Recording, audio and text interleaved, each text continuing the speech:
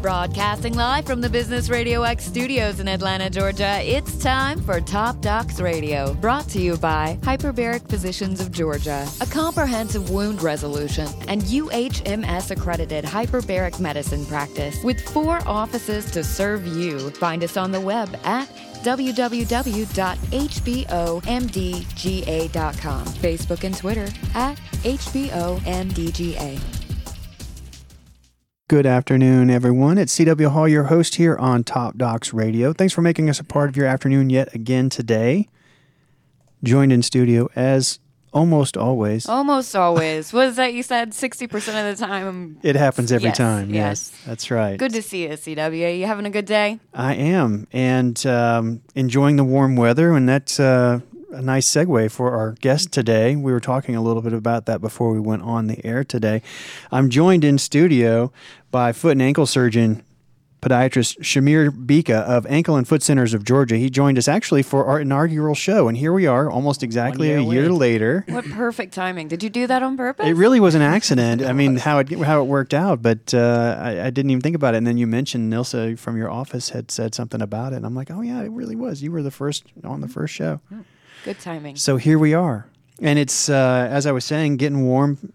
And Shamir and I were talking about before the air, we went on the air today, that folks are getting out, starting to get active, trying to get on the road and do some running, do some working out. Fulfilling the New Year's resolutions. And as I have done in the past, overcooking it a little bit. Exactly. And that's where you come in. Yep.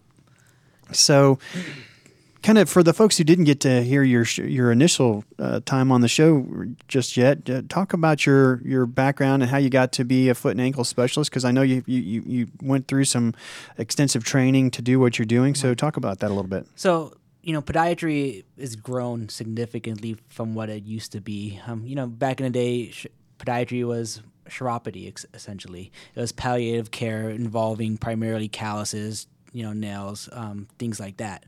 And, as the circumvent of decades of advancement in any kind of field would occur, podiatry has grown to be a more well-encompassed specialty. You have to go to 4 years of podiatry school. I did mine in particular in Miami because it was nice and warm. Mm-hmm.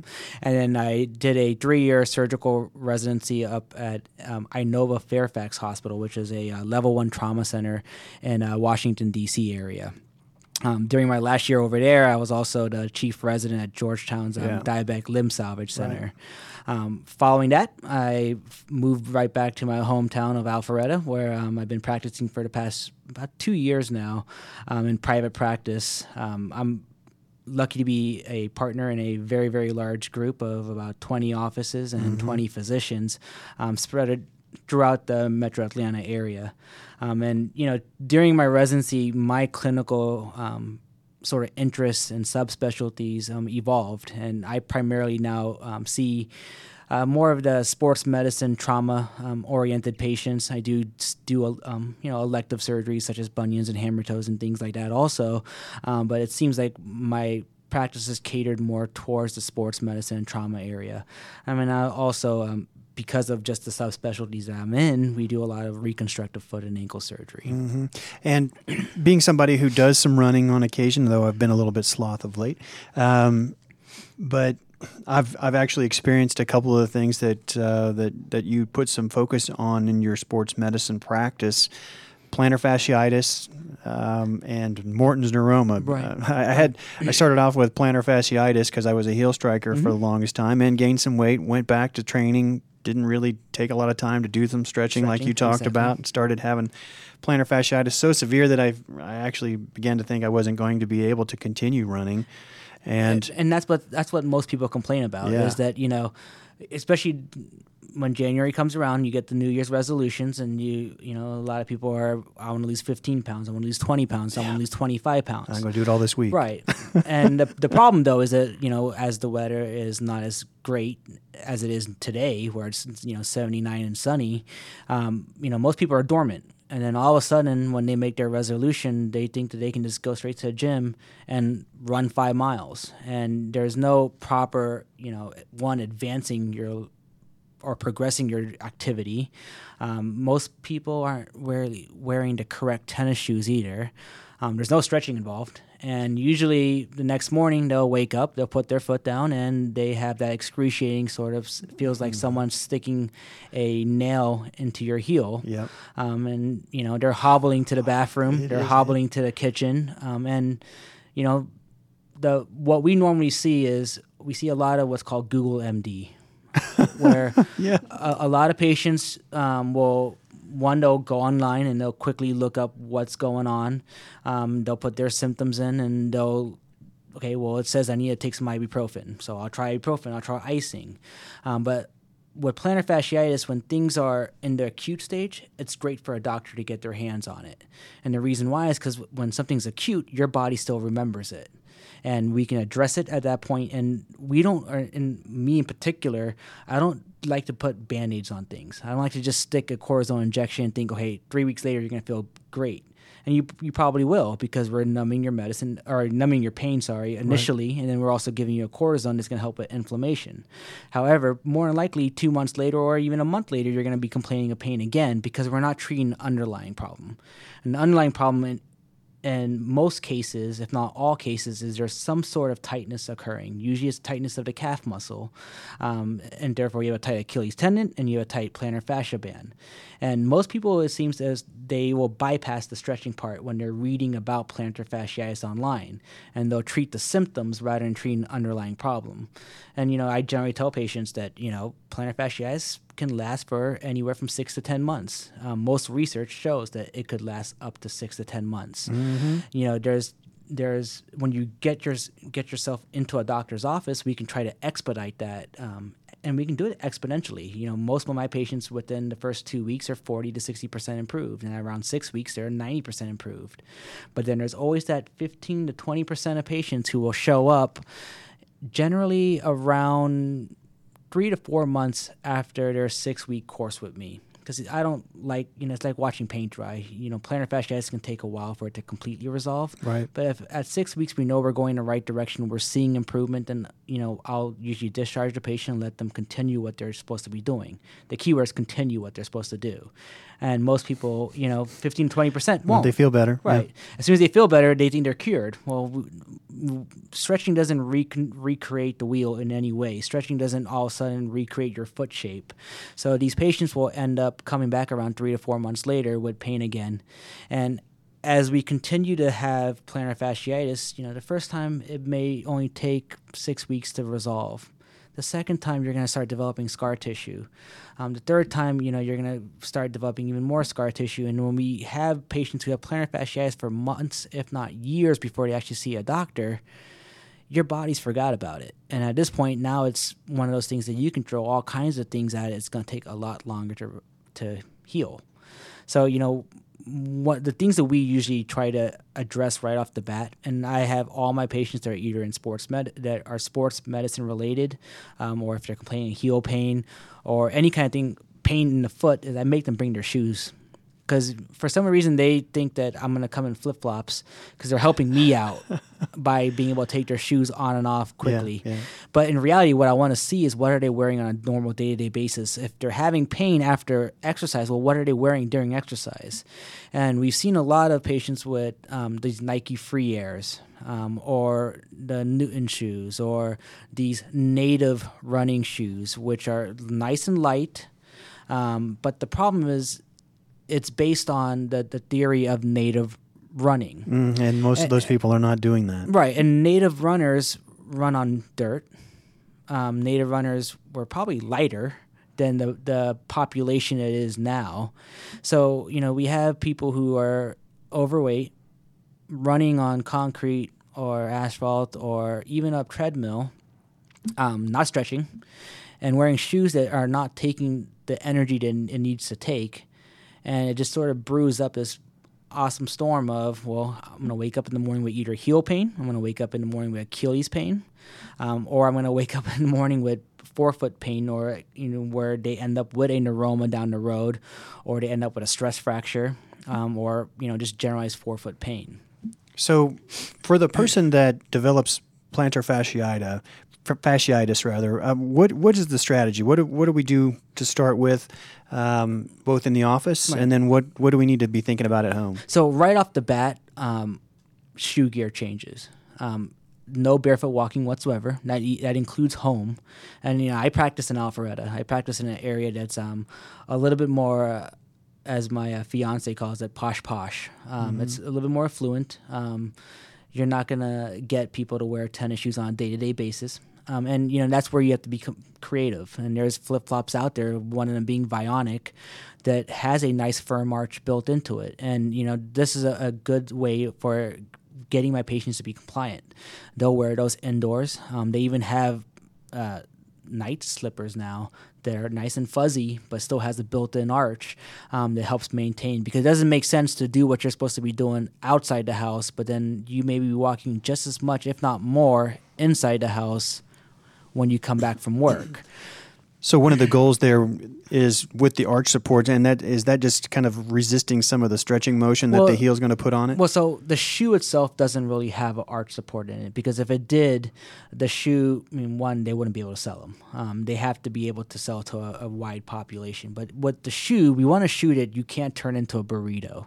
If you can fold your shoe into threes, then that's probably not a shoe you should be wearing. And because the shoe itself needs to absorb energy. When we walk at a certain moment in time, your foot is taking 100% of your body weight. As it shifts to the other side, then you may be shifting, 50% of that. But you're taking quite amplifying that when you start running, of course. Exactly. Yeah. And, we're not walking on trampolines. We're walking on concrete. So the concrete's not really taking much of your energy. It's putting it right back through the foot, right back towards your knees and your hips.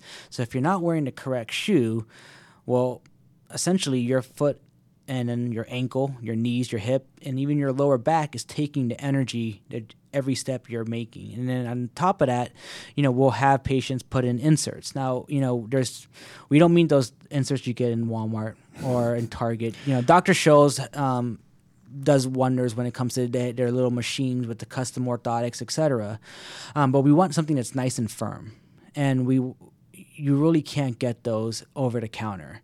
We want essentially something that's plastic, that's not going to bend or deform to weight. Because if you have something that's nice and soft, well, it looks like you have an arch when you're putting it on a table. But if you can put your hand right over it and smush it into a pancake, then it's not going to hold up to your own weight. Mm-hmm.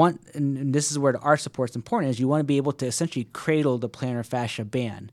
So that band isn't constantly going from a tight to fully stretched position and causing these micro tears to develop, which then leads to the inflammation, which then leads to that pain you get. So the arch support and then the orthotics that you're talking about help that resist being stretched. Right. Essentially spreads the forces out. Right. It essentially resisted the deforming part of the plantar fasciitis. The part where if you were to look at a rubber band, for example, and stretch a rubber band out completely, you'll start to see little cracks in the rubber band. Well, your plantar fascia does that too. Your plantar fascia, imagine it being a rubber band. One, if it's in the contracted stage, and then you start to constantly stretch it, stretch, contract, you're going to start developing those little cracks in the plantar fascia band. Now, do we see that on X-ray? No. But if we were to get an MRI, we would start to see an inflammation around there. And some people can even have full-on tears or partial tears. And, that's when those patients can barely put any weight on their foot at all. But the whole purpose of this insert is to prevent that motion from occurring. And, we have... a lot of people think, well, I don't want to spend $350 on custom orthotics, and that's not necessary. I would say 99% of my patients that have plantar fasciitis have what we call prefabricated orthotics. And prefabricated orthotics are still nice semi-rigid inserts, but they're made for mild to moderate deformities. Therefore, they're made for a general population. They're not made custom for your foot because we're not taking a cast of your foot. You get them in the office. We obviously want to make sure that we get X-rays and we do a physical exam before we start throwing people prefabricated orthotics. Right. The reason why you can't get these more rigid ones in the at grocery stores and places like that is because we have to worry about the diabetic population. Yeah. Diabetic population thinks, well, I have foot pain, I need an insert. Well, their foot pain may be neuropathy based, or where it's a nerve issue, and now they don't have the greatest sensation. You put a piece of plastic underneath their foot, and then the next thing you do, they show up with an ulcer, and that leads to a whole gamut of amputation possibilities and wound care, etc. So those are things that are usually kept to the doctor's office. Besides, wearing proper shoes and inserts, stretching is the mainstay. Yeah. You gotta stretch. Talk about what kind of stretches that you recommend. So, my patients, I literally will give them a 3-page instruction manual on stretching, and they have to do about 4 different types of stretching exercises. 2 of them are up against the wall, but it's any stretching that essentially is targeting the calf muscles, because the calf muscle is what's making up your Achilles tendon, and then the fibers from that tendon make the turn around the heel and help contribute to the plantar fascia band. Mm-hmm. So if your Achilles is too tight, then your plantar fascia is tight. So by targeting that muscle group, we're helping to stretch out the Achilles, and inadvertently we're also helping to stretch out the plantar fascia band. I'll have patients where they'll sit with a towel, or if they want to go get the green elastic band you can get at the pharmacy, and they will essentially stretch their foot to 90 degrees, right, and they will hold it for 30 seconds, release, and do that for a set of 10 twice a day, morning and evening. That's one of about 4 exercises they'll do total. Stretching will take anywhere from 15 to 20 minutes to do if they do it the way they're supposed to. You'll see a lot of people where they do this whole bouncing activity of they're bouncing when they're stretching. But in reality, stretching is supposed to hold it in a fixed position and maintain that position for about 30 seconds to get a full stretch. So the muscle can actually relax. Right. Yeah. I'll have patients who will say, well, I do a lot of calf raises in the gym. I thought, we're not trying to build muscle here. We're trying to stretch what muscle you have, because most runners already have well-developed calf muscles. We have, even patients who have flat feet, or in patients who have a high arch, the pes cavus deformity, they already have underlying tightness of their Achilles tendon, or what we call equinus.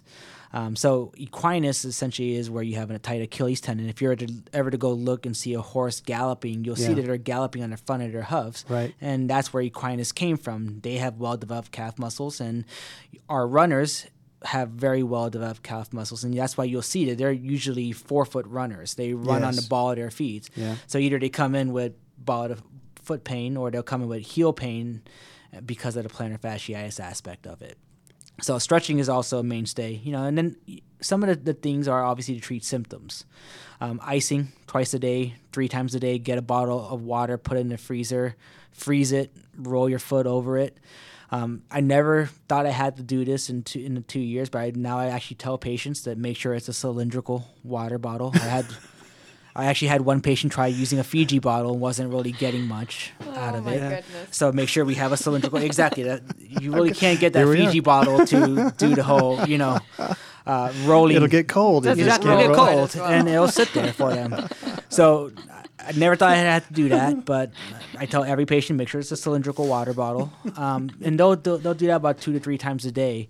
Another thing I actually started putting into my regimen was they'll now actually only ice morning and afternoon. And in the evening, I'll have them do contrast bath therapy, which is essentially getting 2 buckets of water. One's a cold bucket with cold water and ice. Warm buckets, warm water with 2 tablespoons of Epsom salt, because Epsom salt seems to make everything feel better. Mm-hmm. And what they'll do is they'll put their foot in a cold bucket for 1 minute and go straight into the warm bucket for 3 to 4 minutes and alternate back and forth. They do this for a total of 30 minutes, starting with cold, ending with warm.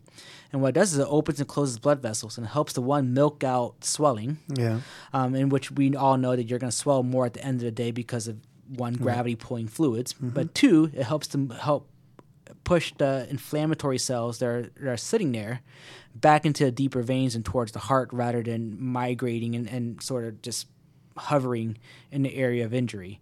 That's when you're watching ESPN, for example, you'll see athletes either in an ice bath or in a warm bath, and we focus this to just the foot. But the foot needs assistance in helping to move swelling out. Mm-hmm. Unlike the arm, where you can just raise your arm periodically throughout the day, the foot is always going to be gravity dependent. And because of that, you're always going to have some sort of degree of swelling, especially when you have an injury on top of that. That swelling could linger for a lot longer. So by doing a contrast bath, especially at the end of the day, patients have seen to be moving in a much quicker direction. Cortisone injections are always available. I actually don't give many cortisone injections. A lot of my partners do. I offer to patients who, are coming in at 7, 8, 9 out of 10 pain where they just can't seem to put their foot down. But in my area where I practice, not many people want injections.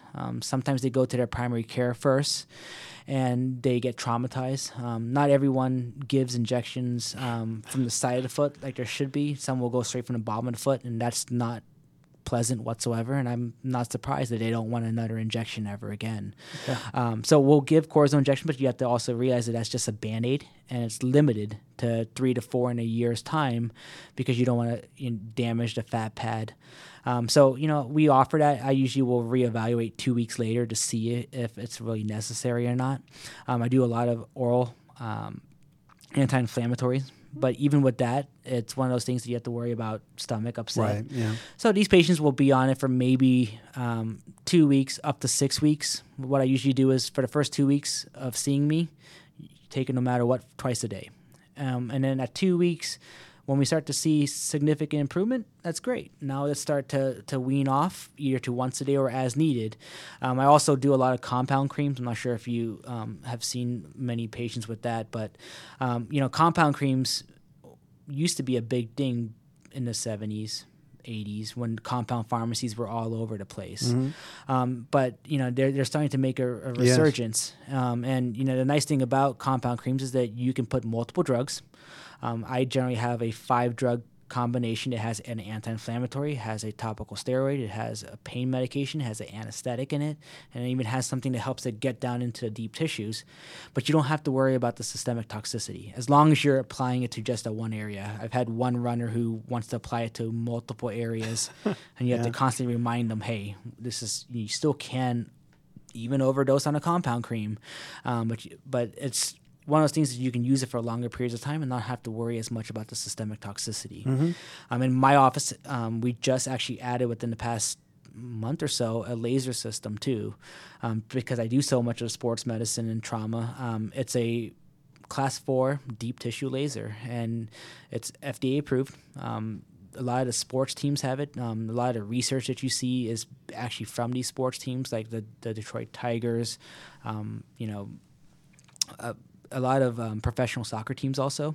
And the way this laser system works is it's essentially causing a reaction in the injured tissue, and it's helping to, it takes care of pain immediately. A patient that comes in 8, 9, 10 out of 10 pain, after the first treatment, they leave usually with 0, 1, or 2 out of 10 pain. Wow. And that has to do with the whole substance P and the whole cascade of pain itself and with the neurotransmitters. But on top of that, it also helps with inflammation. It helps with reducing edema, which then helps with pain. And it helps to actually heal damaged tissue at a quicker rate by bringing in the nutrients that's necessary. And, the problem with lasers are that lasers can be either FDA approved or it can be where it's just a hogwash of, some clinical studies showing it's improved and therefore, let's try it out.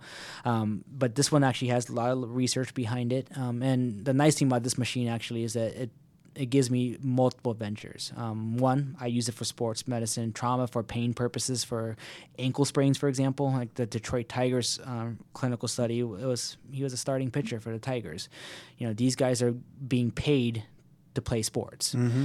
And the more they're out to nurse an ankle sprain or nurse some sort of tendonitis, one, the team hurts. Person probably hurts a little bit in terms of not sure how their contract is set up. Right. So this expedites them in getting them back to their sports at a much quicker rate. And this machine actually, I get to use it for fungal nails even. A different setting, different hand piece, and we can use it for fungal nails. And I've actually used the machine itself for surgery even, excising warts out. Wow. So it's a multiple modality type machine, but we've had I think my most recent one was yesterday. Plantar fasciitis patient I've actually treated and healed. He's a Customs and Border patrol officer at Hartsville Airport. Obviously constantly on his feet. Had this happen about 9 years ago, and then he had a recent bout, which we took care of with inserts and the normal conservative care. He healed and was pain-free. But he's one of those 15 to 20%. All of a sudden, no more inserts, doesn't stretch, wasn't wearing his night splint, and decides to go play basketball one day with his son and was trying to dunk and just could not dunk, and that made him even more aggravated and just kept on going on and on and on. And then the next morning he ended up with acute plantar fasciitis again. But this being around the third or fourth episode, he hasn't been as amenable to the conservative treatments. We've tried cortisone injections. We've tried topical compound creams. We did the anti-inflammatories. We've done physical therapy, and he just wasn't getting better. We started him on the laser therapy, and the laser therapy, the way it works is it's for acute conditions, 5 to 6 treatments. For chronic conditions, around 10 to 12 treatments.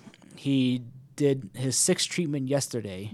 It's generally 2 treatments a week, but for him, we're trying to be even more aggressive. We're doing it every other day, 3 treatments a week. Mm-hmm. And as of yesterday, he is actually 0 out of 10 pain. He says he's doing his stretching, because I told him that even though now that you're pain-free again, we have to maintain that. He's stretching, using his night splint, using his inserts, and I think today actually, he's leaving today to go to Puerto Rico for spring break for his kids.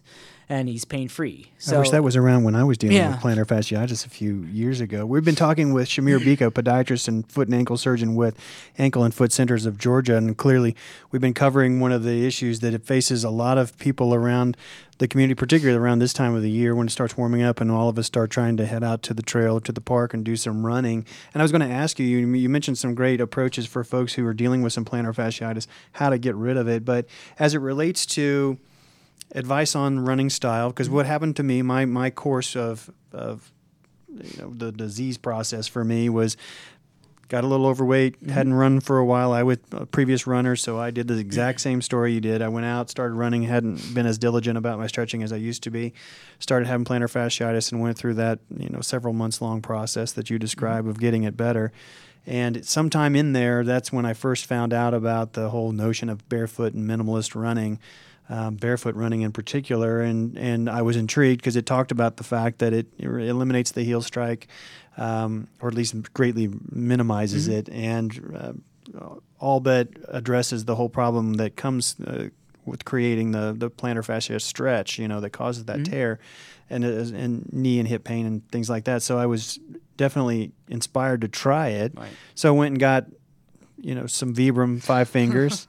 And I was fairly cautious about it. If you do some reading about the minimalist running style or midfoot striking, they are very clear that you need to be very judicious about how quickly you go out and start doing that style of running, which particularly when you're doing the barefoot type running, not just the minimalist shoes that you described earlier. So I did do that and was able to advance my miles. I was able to run without heel pain, but then sure enough, after, I don't remember how long it took me, several months, when my mileage started getting up there a little bit, that's when I started having the pain in the ball of foot. Now I'm like, holy cow, man, I'm not ever going to be able to continue to running, because then it turned into Morton's neuroma, and that might be one that would be worth taking a few minutes to talk about, because my question ultimately after we talk about how to deal with that is there some best advice as far as running style, heel strike versus midfoot? It would seem to me mechanically midfoot is better if you can transition to it safely. Right.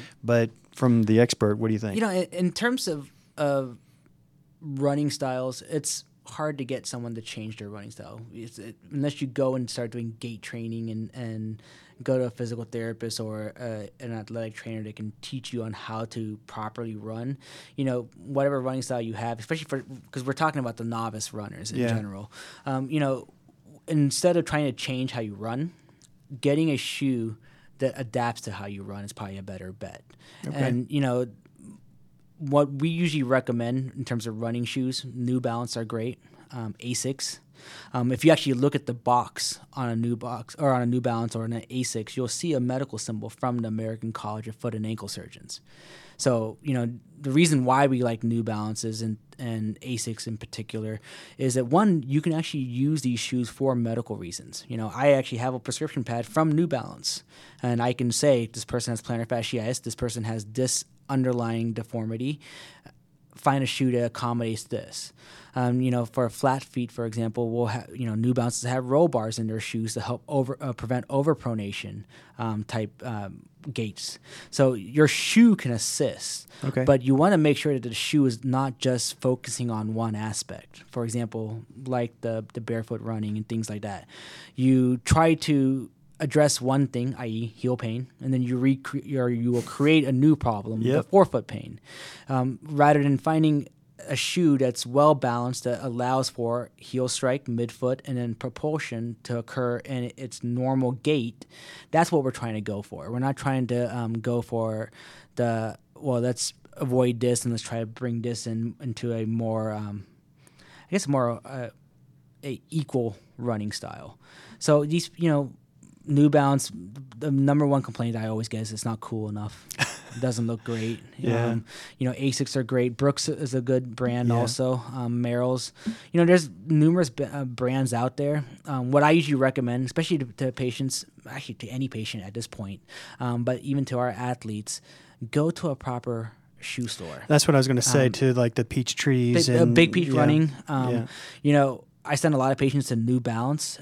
If I want them to wear a New Balance shoe, yes, they could go to Foot Locker. They could go to, the local shoe store inside the mall, which, no knock on them. They have a great selection. The problem, though, is that I want the person who's sizing them and who's showing them the shoes to be educated in the shoes that they're selling. Right. And, Foot Locker and these places, you have teenagers selling, and, teenagers are, yes, they're educated in shoes too, but they're probably trying to sell what's cool. Right. What's, the newest endorsement. And, at New Balance in these places, one, I can trust that they're going to go to the person who's going to show them the correct shoes for what's going on. They will size them correctly, because most people know their length, but they don't know their width.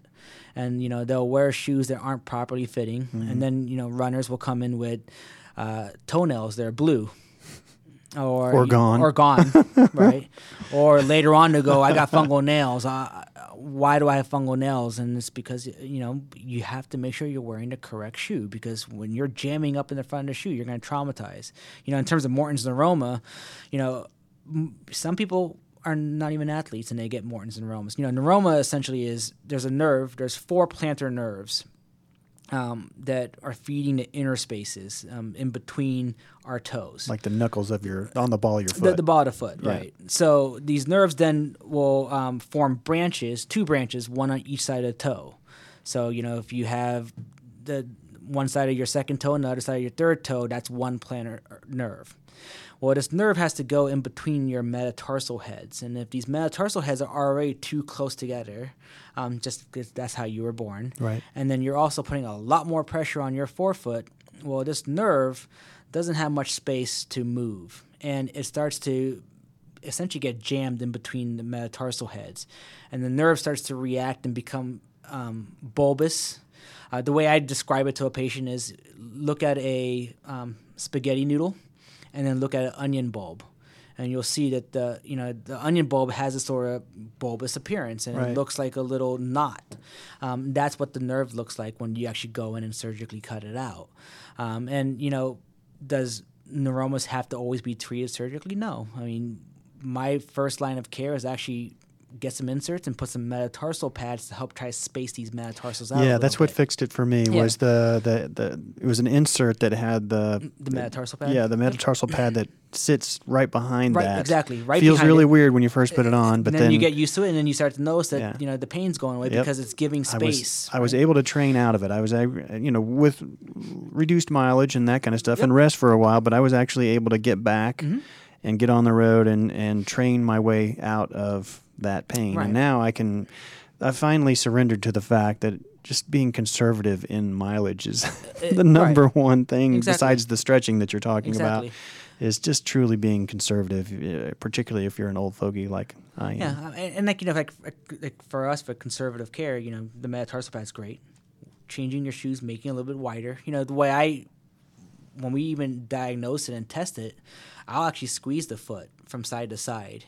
And then squeeze where they're, complaining of pain. And if that's positive, well, me squeezing from side to side is showing how the shoe, if it's too narrow, is compressing on that nerve, and then I put pressure on top of the nerve, and if that causes pain, that's almost essential. It's pretty definitive that you have a neuroma. We usually still get MRIs because we want to see what size neuroma. Some will respond to conservative treatment. Some will need to be treated with either alcohol sclerosing injections or surgery. When we do alcohol sclerosing injections, it's not the most fun thing. It's, we're injecting a 4% alcohol with an anesthetic, but still 4% alcohol into an area of the nerve to try to kill the nerve. So if patients aren't having, constant pain on a day-to-day basis, I wouldn't recommend it, because when we kill a nerve, now you have numbness. Right. And some people don't want numbness. So, we'll try to find a happy medium. But, the biggest thing is trying to catch things early. If you're having problems right off the bat or in the first few weeks, there's something going on there that you need to stop and have it examined, reevaluated, whether it's the shoes, whether it's the way you're running, whether it's not stretching correctly. But stopping initially off is going to help in the long term, because, most patients, their number one complaint is, well, it's been 6 months to a year since I've had pain. How long will it be for me to get better so I can go run again? Well, if it's been 6 months to a year for you to even see a doctor, now there's no magic pill for us to automatically resolve something, right? And when your body starts to get used to it and it forgets about it, we have to sort of try to remind, hey, there's still something going on here. Help us out. So, we can throw medications at it, but that's all still a Band-Aid to the underlying problem. So proper shoe gear, stretching, things like that are going to be the mainstay, and essentially a lot of the foot conditions you see in sports medicine. Podiatrist Dr. Shamir Bika of Ankle and Foot Centers of Georgia is here visiting with us, talking about the variety of sports-related injuries that he sees in his office, and he does a lot of focus clinically on folks dealing with sports-related injuries. And one of the things that you talked about, both for resolving these problems as well as potentially preventing them, is proper fitting and proper style of shoes, whether you're talking athletic gear for your athletic working out, and even as it relates to the shoes you're wearing around for work, I'm sure that comes into play as well. We talked about the fact that you can have problems with a nail where the bed gets damaged, and then you can actually even potentially lose a nail or have toe problems and things like that. So tell the listener, when it comes to on the sports-related side of things, and they're going to go do some running type activities, how should you fit your shoe so that you can avoid problems with your nails or problems with those types of issues? So you generally want about half a finger length in the front, or a thumb length in particular. Everyone's different. There's some patients who significantly swell while they run, so they may go for a larger shoe size.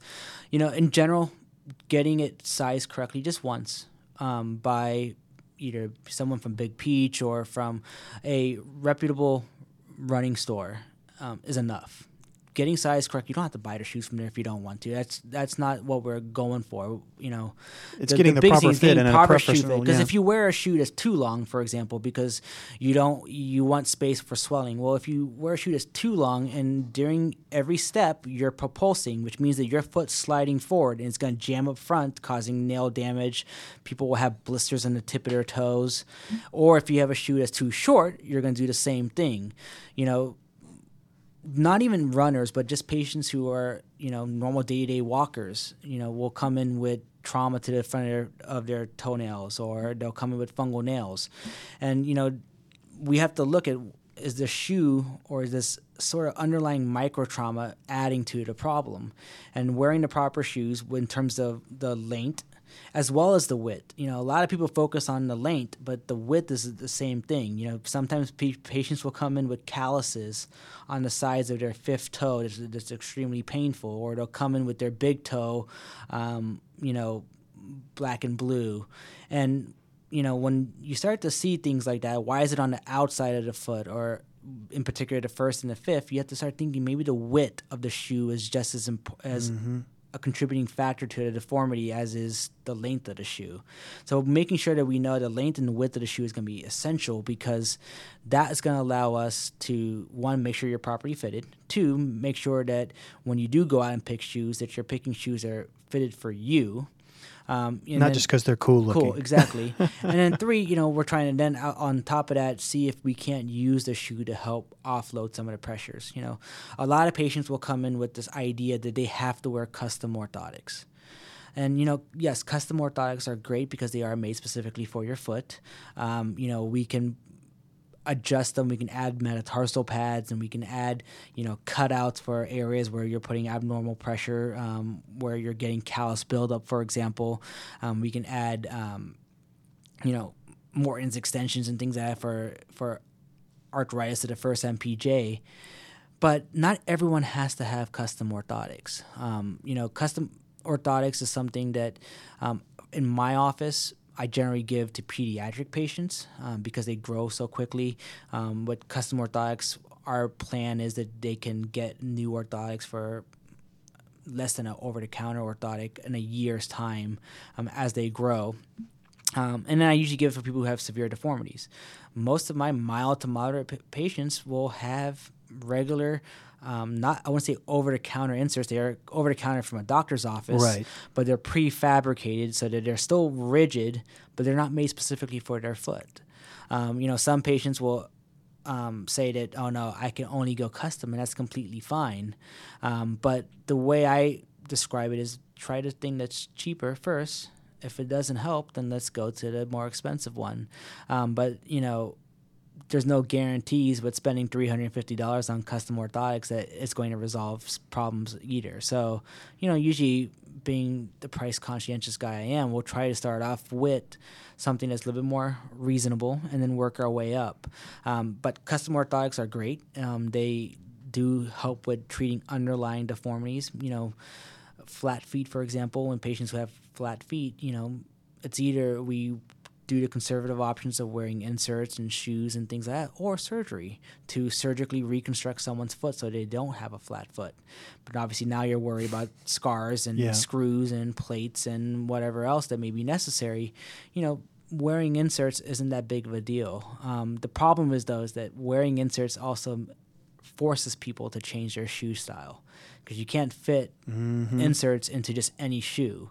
You can't just fit inserts into those ballerina flats that have become popular these past few years, which I didn't even know about until a patient told me.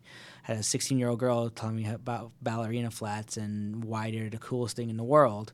But you wouldn't be able to fit an insert into those. So it does help forcing patients to wear the correct shoes on top of that. And that's one of the things that I'm getting from our conversation here is that some large percentage of folks who end up developing a problem with their feet in particular is based heavily on the equipment. It is. The shoe itself. It is. And it's one of those things, I attribute, with my athletes, I explain it to them, like, would you go out and use, for a baseball player, would you go out and use a subpar bat? If that's what you're doing is making money hitting home runs, wouldn't you want probably the best bat out there, or one that's best for you? And the same thing applies to shoes. Not every shoe is the same. So it's one of those things that you need to find something that's good for you, that's helping to resolve pain. And, unfortunately, some of these good shoes are expensive. And, New Balances are generally in the 120 to 160 range. But, my mom alone kept on complaining that she has an ingrown toenail. It was never an ingrown toenail. It was actually, she's a avid walker. She walks in the morning, walks in the evening. So she was just jamming the front of the toenail. 3 to 6 miles a day, and she was jamming the big toe. And took her to New Balance, got her some New Balance shoes. Of course, it was a little bit of a fight. We showed her a shoe that we thought she needed, and she drew a hissy fit and goes that I want fashion and function, not just function. Yeah. So we finally found a happy medium, and I have yet to hear her complain again about this supposed ingrown, because it never was an ingrown. It was just the way she was walking and the shoes that she was choosing. So, shoes are definitely important. I think making sure that you progress into any activity, whether you're a professional athlete or not. Professional athletes do this on a day-to-day basis. That's why they're able to jump to 15, 20 miles if they're professional runners, etc. And for us, one, you need to realize what you're doing the running for. If you're running to lose weight, then running at a certain distance consistently is better than running 15 miles but only once a week because you're in pain the other days of the week. That's right. So it's one of those things that, hey, maybe cut it down a little bit to 3-4 miles, but at least you're not in pain the next morning. That may be more reasonable than trying to go, I'm going to go run 15 miles today, and then I'm going to take 3 weeks out now because I'm in pain. I've been there. I've done that. I've gone out and done an overuse injury for whether it's in the gym doing some weights, thinking I was using light weights, but too many repetitions, boom, I can't move, or going out and advancing my mileage too quickly. And I think that's probably one of the greatest challenges when you've been off for a little while, particularly if you're somebody who, like me, I mean, at least up through college years, was athletically active and doing organized sports, so somewhat know what I'm doing. But that's the challenge, I think, is to do it conservatively enough. And just like you're talking about just now, for the person in particular who's like us, kind of your average Joes that want to go out and maybe be a little more healthy, try to lose some weight and those types of things, to remember that just starting and being in motion is definite progress. Right. And it's not necessarily a bad thing that you don't come back feeling gassed out and feeling like you really just put in a grueling workout. Exactly. And the thing is that, when I tell patients that they have to start relative rest, because they come in with 8, 9, 10 out of 10 pain, and you tell them, oh, you got to rest. What does that mean? I'm like, well, normal day-to-day activities, no running, no, extensive walking. And you would think that you're giving them a death sentence. That it's very discouraging. How am I supposed to lose weight then? And there's other things out there. Swimming is one of them. Pool running. Upper body weight training. Me myself, I was 208 pounds my last year of residency because, one, you don't get many times to eat, and when you do get to eat, you're eating cheeseburgers and Doritos and everything else that you could find. And, it was more of, the walking part I was already doing at the hospital, but I needed to figure out a way of being more well-balanced. Cutting calories is a big step, but one of my co-residents told me, hey, do some upper body weight training, and you'll burn just as many calories doing that with repetitions in lightweight than you were doing cardio. So, we work with patients as best as we can. We'll try to tell them different ways of doing things. We don't want patients to be not active, because if they're not active because they're trying to heal something, they end up with some other problem, whether it's high blood pressure or whatever it may show up. So we want them to be active, but we want them to be active in a sense of letting one thing heal so that we can continue in the forward motion rather than let one thing heal, create a new problem, and then, we're constantly in the doctor's office. So we get them to start stretching, let them do upper body training, things like that, get their shoes on board, getting the right shoes, inserts. These patients will generally take anywhere from 2 to 6 weeks off. Minimum 2 weeks for me. And then at 2 weeks, when we reevaluate, we can start to slowly, and the keyword slowly, progress to back to baseline.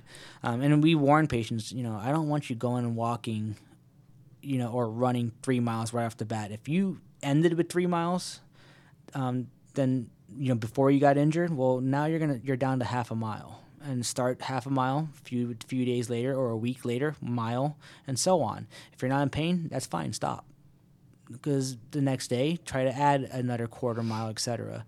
I've had some patients will put on the compound cream before they go run, and because they're not in pain, they overdo it. Those kind of things I didn't think of until you start telling patients. Yeah, you start hearing patients. I remember hearing that you shouldn't take things like ibuprofen, for example, or your compound cream, for example, that contains some anti-inflammatories before you go and do your training for that very reason, because it could mask the pain. Exactly. You're masking, and the next thing you know, when it does start to hurt, you're going to be in some serious pain. So it's one of those things that I think what we try to do is we try to teach proper training, and our athletes, and especially the ones who are in high school sports and in particular college sports and professional sports, they have athletic trainers that are making sure that they're stretching correctly.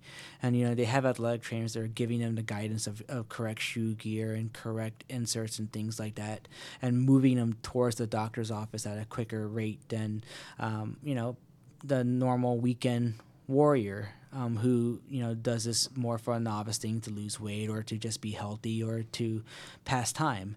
And those are the patients that we try to tackle in terms of getting them to the office quicker, because some of these things are quick fixes, but when they've been lingering for 6 months, a year, I think I've had one person for 10 years before they actually decided to see a doctor. Your body is not going to respond to treatment as fast as someone who has only had it going on for 2 weeks. Right. So those are the patients that we try to tackle, and that's why we try to educate, doing numerous speeches and, radio shows, for example, and things like that to try to get these patients to come in. Look, at the end of the day, everyone has private insurance plans, or they have Medicare or Medicaid or whatever it may be, and we know that, finances are tough. I in particular do not want to see a plantar fasciitis patient month in, month out for 6 to 10 months while this thing heals. But what I want to see is the ability to be able to treat a patient, get them in at 2 weeks to see that we're going in the right direction, start backing off on the meds at 6 weeks from the day of the first visit, making sure that now with the backed off meds, we're still going in the right direction. And at that point, I discharge. Because, like I said, we can sit here and collect copays left and right, but at the end of the day, the patients, as long as they're going in the right direction, they have all the tools at their disposal. The key is trying to get them those tools, and we can't do that unless they actually come and see us. And obviously another key would be to actually do the things, because there's homework to be done when you're rehabbing an injury. And I give it up to my wife, Julie. She's dealt with some of the same issues I have. She dealt with a neuroma just like I did. Mm-hmm. Hers ended up having to have surgery. But to her credit, as it relates to her sports-related injuries, when she's dealt with them, and she's fantastic about icing and doing stretching and different things like that they recommend. And I can tell you that's, even in our practice, which is dealing with patients dealing with wounds, for example, there's things that you have to do. And you talk about it, I'm sure you see it in your practice when you say you stay off of it. Yeah. My mother-in-law had bunion surgery by your partner up in Woodstock. And she came home, foot's all numb, feeling fantastic, and walking around in the boot. Oh my gosh! So I do your homework. Exactly. I mean, I had an 11-year-old girl who broke her 5th metatarsal in gymnastics. I think it was on the balance beam. I put her in a cast. I already had a suspicion that she wasn't going to be the most compliant little girl, and her sister, because I treat 6 family members in that one family, was telling me how she was doing headstands with her cast on up against the wall. And go figure, a week later, I get a phone call from the mom saying the cast is breaking. I'm like, that right there is telling me that you're not the most compliant person. So, it's one of those things that sometimes you have to give a little sacrifice and dial it back for, to one, get better quicker, and then to be able to maintain it. Because people think that, well, I'll just dial it back a little bit. But if you want to get the baseline quicker, maybe dial it back all the way. Get the baseline quicker rather than hovering around that baseline but never really reaching your full, pain relief because you never really gave yourself the time. Well, I can certainly attest to the fact that as one of those people, I've got this, I'm good to go. Being a relatively to fair non-compliant patient, starting back too soon, advancing too quickly, just listen to what he says. Yeah, do what he says. And I think the biggest thing is that, and most patients will come in with a grocery bag or a Walmart bag with just all kinds of gadgets. There's so many things out there. I mean, you just go on an airplane and go to the Sky Mall magazine, which I think is not even in existence anymore. But and you would go to their foot section. You'll see all these little plantar fascia socks and plantar fascia splints and all these little things. And at the end of the day, they'll spend $200, $300, $400 trying to save seeing a doctor, but in reality, a lot of these things are accommodative, meaning they're not really maintaining shape, and so if you try to compare a sock to an insert, a sock isn't going to maintain the shape, and it's going to collapse, and you're going to end up with the same symptoms as you always will. Or you can get an insert that probably will cost the same as that sock, but it's firmer. So it's one of those things that, we try to tell patients, come to the doctor's office a little quicker. We'll guide you in the right direction. And then, use that money towards things that research shows helps, rather than these quick fixes that we see online through numerous magazines. And there's no research behind it. And the whole basis of everything that we try to do is evidence-based. Yes, things are expensive, but at least let's have some research behind it that shows it's useful. Well, it sounds like if you're applying your finances in the right places, where a given item like shoes, for example, might be $100, $120, and that seems like a lot. I'd love to get my shoes dirt cheap. Exactly. When it comes to avoiding injury, seriously, in the long term, it might be a better bet. And not everyone has the same finances, and that's understandable. And that's where we're all about problem shooting. We're all about trying to figure out how we can troubleshoot an issue, come up with creative ways of tackling something, rather than just over-medicating people or slapping on Band-Aids of injections. We'll try to find a creative way, because as much as I like to see patients come back, I'd rather them come back with a new complaint than the same complaint over and over and over again. And those are the ones that, as long as we can get them going in the right direction, they'll come back again. That's completely fine. But if they come back with a new complaint, then we know at least that they were happy with their previous treatment. And going back to our conversation a moment ago, when we talked about buying a good pair of shoes, for example, I was turned on to, I wanted to just make sure I had their website right. But runnersworld.com is a website that sells brand name, very wide spectrum. You name the brand, they probably got them. It's close to kind of like an Overstock.com for running shoes. I had spoken with a gentleman on the Silver Comet Trail one day, and he had picked up a pair of Newtons, which run between $150 and $175 or more, and he paid less than $100 for his pair. And some of them will be like last year's model or something like that, but you can get a very, very high-end, high-tech shoe. Right. Particularly one that may be recommended by somebody that's a specialist that you can get for much less in terms of the outlay. Yeah, and that we send people to websites quite a bit. What we do tell them, though, even when they do that, is that go at least get sized correctly first. Make sure you get it fitted correctly. Because these higher end shoes, these shoes for various sports, have a certain feel to it. They have a certain sizing to it. So yes, you may be a 7.5 or 8 in a dress shoe. It may not be the same for your athletic shoe. So we still have patients go get sized correctly. That's right. Yeah. Don't omit that step. Right, because you want to make sure that you're not just basing on my dress shoes are 9, so my athletic shoes are going to be a 9 too. Well, you're not really running with your dress shoes all that much. So we want to make sure you're getting sized correctly. But at that point, hey, bargain shop. Yeah. I didn't realize this until New Balance told me this, but there is actually a difference in the New Balance shoes you get at a New Balance store versus retail. I guess they have a retail model, and they have a model that's for their own New Balance stores. Never knew that. Well, I didn't know that either. But I guess one of my patients went and got something in the retail side because it was cheaper, and then didn't really get the benefits she wanted. Took it to the New Balance store and then wore theirs. I believe it was the same series number, just there was something different about it. Interesting. So, sometimes it works, sometimes it doesn't. But in reality, get sized correctly, find the right shoe, go online, look for it.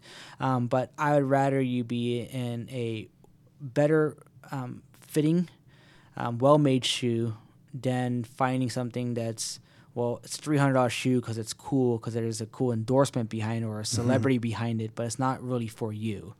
And I tell patients, when you guys have, they'll come in with these fancy $300 tennis shoes or whatever, or basketball shoes. Well, the person that's probably endorsing it has custom-made shoes of that particular brand. Well, Shamir, it's clear that if somebody does have some challenges with a foot-related problem, ankle-related problem, that you're a great guy to get to see. Tell people where they can get in touch with you. So we have a website, ankleandfootcenters.com. Our group has 20 offices supplying the whole Metro Atlanta area from the south all the way up to the north. And all of the doctors in our group are all surgically trained. They do both conservative and surgical management of the foot and ankle. We don't all treat just sports medicine, trauma, nor do I. We treat anything from the skin all the way down to the bone of the foot and ankle. My particular office is out in Alpharetta off of Windward Parkway. You can always call us directly, or you can go online and put in an appointment request, and someone from our staff will call to assist you with making an appointment. And I know that you're on Twitter as well. And if you haven't linked up with the Top Docs radio show on Twitter, you can find us at Top Docs on BRX. We're linked in with the Ankle and Foot Centers of Georgia, and you can find them there in our friends and followers list. And they put out some great information on Twitter and Facebook periodically, which we get and feed on our Facebook and Twitter feeds as well. Want to say thanks to Shamir Bika from Ankle and Foot Centers of Georgia for taking some time to talk about how that you can treat and indeed prevent some of the sports-related injuries that many of us are at risk for in this warming period of the year. So make sure that you check out some of their information they have online, and if you have some trouble, certainly give Shamir a call at his office up there in Alpharetta. Thanks for taking some time out of your office to come out today to the studio, and to Krista, thanks for letting me push your buttons. Being here again today, and make sure you set your calendar to hook up with us same time, same place next week.